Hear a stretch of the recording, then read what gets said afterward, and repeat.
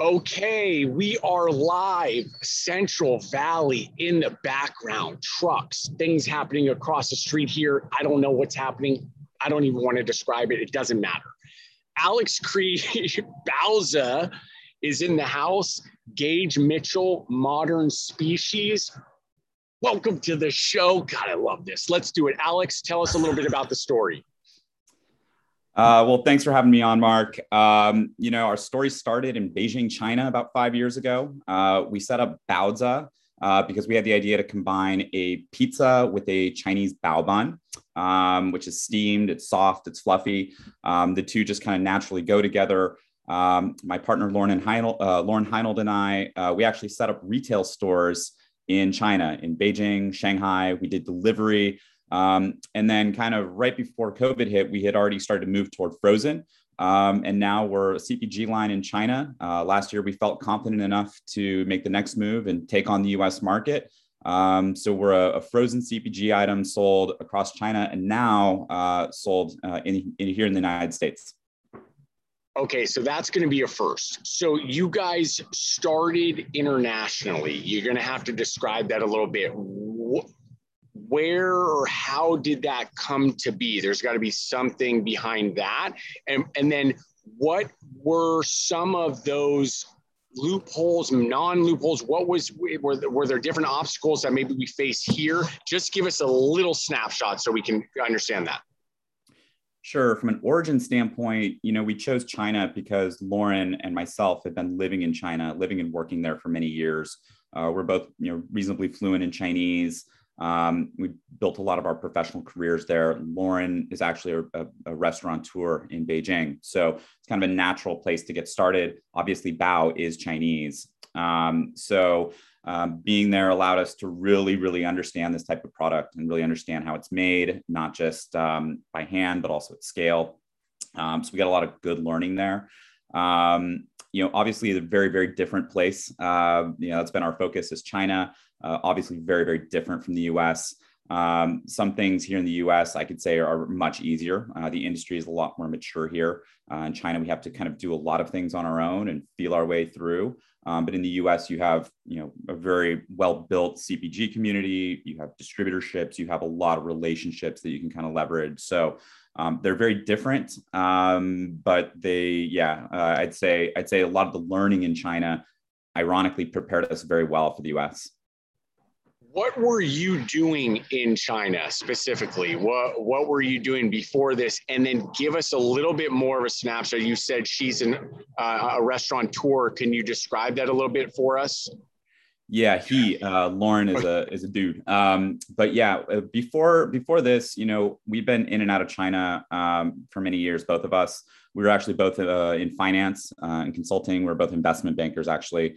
In and out of China in a number of roles, helping foreign companies, helping Chinese companies, a lot of fundraising, merger and acquisition, that type of thing. We've both done language study over there, et cetera. In recent years, to Lauren's work, he's actually founder of what I would say is probably China's most successful Mexican restaurant chain. So him and some partners have kind of perfected the art of selling kind of a food items that you wouldn't think Chinese would really go for, but doing it masterfully. They have 5 locations in Beijing, doing incredibly well. So they understand how to sell foreign food to local consumers there. Lauren, I'm sorry. I had a 50-50 chance. And, oftentimes I lose. You said it's a dude. Interesting. Well, the banking part is not as interesting because there's a lot of stack going around here. Nothing wrong with bankers. Nothing wrong at all. Let's get into the transition here. You were making them there. I believe you are now having to make them here, or you should be, because that would be really tough. Nobody wants to be on a boat right now, I'll tell you that much. But that's for a whole other episode here. What did that transition look like? Kind of speed us forward. And then what was that date? How did you get that going? Yeah, well, the first thing is I would be traveling back and forth all the time. I had kind of a sort of a 60-day in and out visa thing in China. So I was taking a lot of trips back home, and really it was about 2.5 years ago that we started kind of feasibility study work. So I started visiting co-packers, started looking at supply chain stuff. We started kind of thinking toward the US brand. In fact, we did a big packaging redesign in China as a US brand, then relocalized into China, which is kind of one of our strategies. So we got a lot of the things kind of set up in advance. It was last year, literally at this time, like around Halloween, that I made the jump. So I left China. Interestingly, by that point, we already had people looking further at R&D and sourcing for us. We had people looking at labeling for us. We'd actually joined an accelerator. So we were part of Real California Dairy's Snack Accelerator last year. We were doing it remotely. I don't even know if they knew we were remote, but all the mentoring sessions were at like 3 a.m. over there. So we kind of gotten a little jump. And then when I hit the ground, end of last year, through about March, April, it was just pounding to really get up and get the product dialed in, get into production, tested. And then as of about June, we actually rolled it out. So now we're sold in Sprouts on about 400, nearly 500 points of sale now in the US. Let's do a quick one. You still sell in China, correct? Yes. How is the business made up? Is this a 50-50 at this point as far as revenue, or still majority happening in China? It's interesting. I'd say in China, we're certainly more of a niche product. We always have been. And we're playing a bit of a long game in China so that we can try and evolve with the market. I would say right now, like run rate wise, we're already handily beating China. The US market is huge, especially for a product like this. It's already very mature. Is that because the product that sits in the same places of what would be described as a Chinese market is looked at differently as a consumer? They walk by it differently. It's not as understood. That's just what I would assume. Potentially also just volume. I mean, how many people are walking through the door each day? Yeah, it's a combination of, I'd say, two factors that will ultimately play in our favor. But one of which is that we compete with street bao. So street baos are like 1 or 2 Chinese yuan, which is like 15, 20 cents or 15 to 30 cents. And ours are anywhere from like 8 to 9. So they're much more expensive. So there's a lot of cultural barriers to a premium product in this space. So we have to contend with that. And we have to bend that. It takes time. We're doing pretty well at that, I would say. The second thing is just the state of the industry in China. Grocery stores, there's not a lot of places, ironically, that stock premium CPG. It's relatively new. There's probably 1,000 points of sale that are very considered premium markets.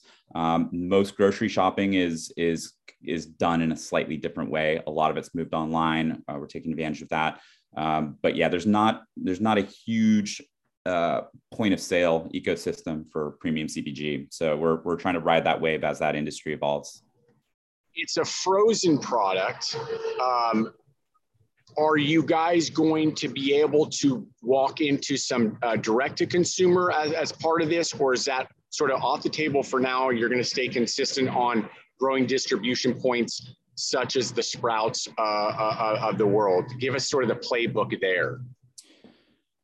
I'd say the arc of history bends toward us being very distribution, retail heavy, obviously. We were a little bit kind of coy, and I think our minds are starting to change. We're starting to explore D2C now. The unit economics are very tough, and we think that it could be a reasonable business, but I think ultimately retail will be our real bread and butter. So yes, the plan is to evolve part of our D2C strategy. We're actually sold on Goldbelly right now, which we felt was kind of a quick and easy and kind of a nice channel for us to at least become available nationwide. But it's still relatively small as a percentage of our overall mix. But it's something we're looking more at. Side comment would be, because I'm assuming there are these like trays almost, they're kind of thin. You have a package there? Yeah, I do. Yeah, you actually can ship those fairly efficient. The problem, of course, for those that don't understand cold, is you have to put some sort of freezer pack or something in there. So, economically, actually, it could work. Because you could get 4 or 5 of those in a fairly small package with kind of an ice pack on it. The ice pack thing, of course, is what sucks. And then there's a weight involved in all that. But that's just side note commentary. Boom, bang, more trucks moving around here. Central Valley, shout out. There's people walking, they don't know what's happening. I don't either. That's the best part. There's people here driving by. Anyway, Bowza. I just felt like saying that right now. It made sense. I hope everybody understood that. Cool. Let's get back into this. I want to understand who's running this thing right now. Is it just the two guys? I'm picturing two bankers, right? Sorry, I have to. Or is there a team here that's on the ground? Is there 5 or 6 of you now? And then the second piece to that is the money part. I kind of just want to know. You don't have to talk details. Expensive business, CPG's expensive, folks.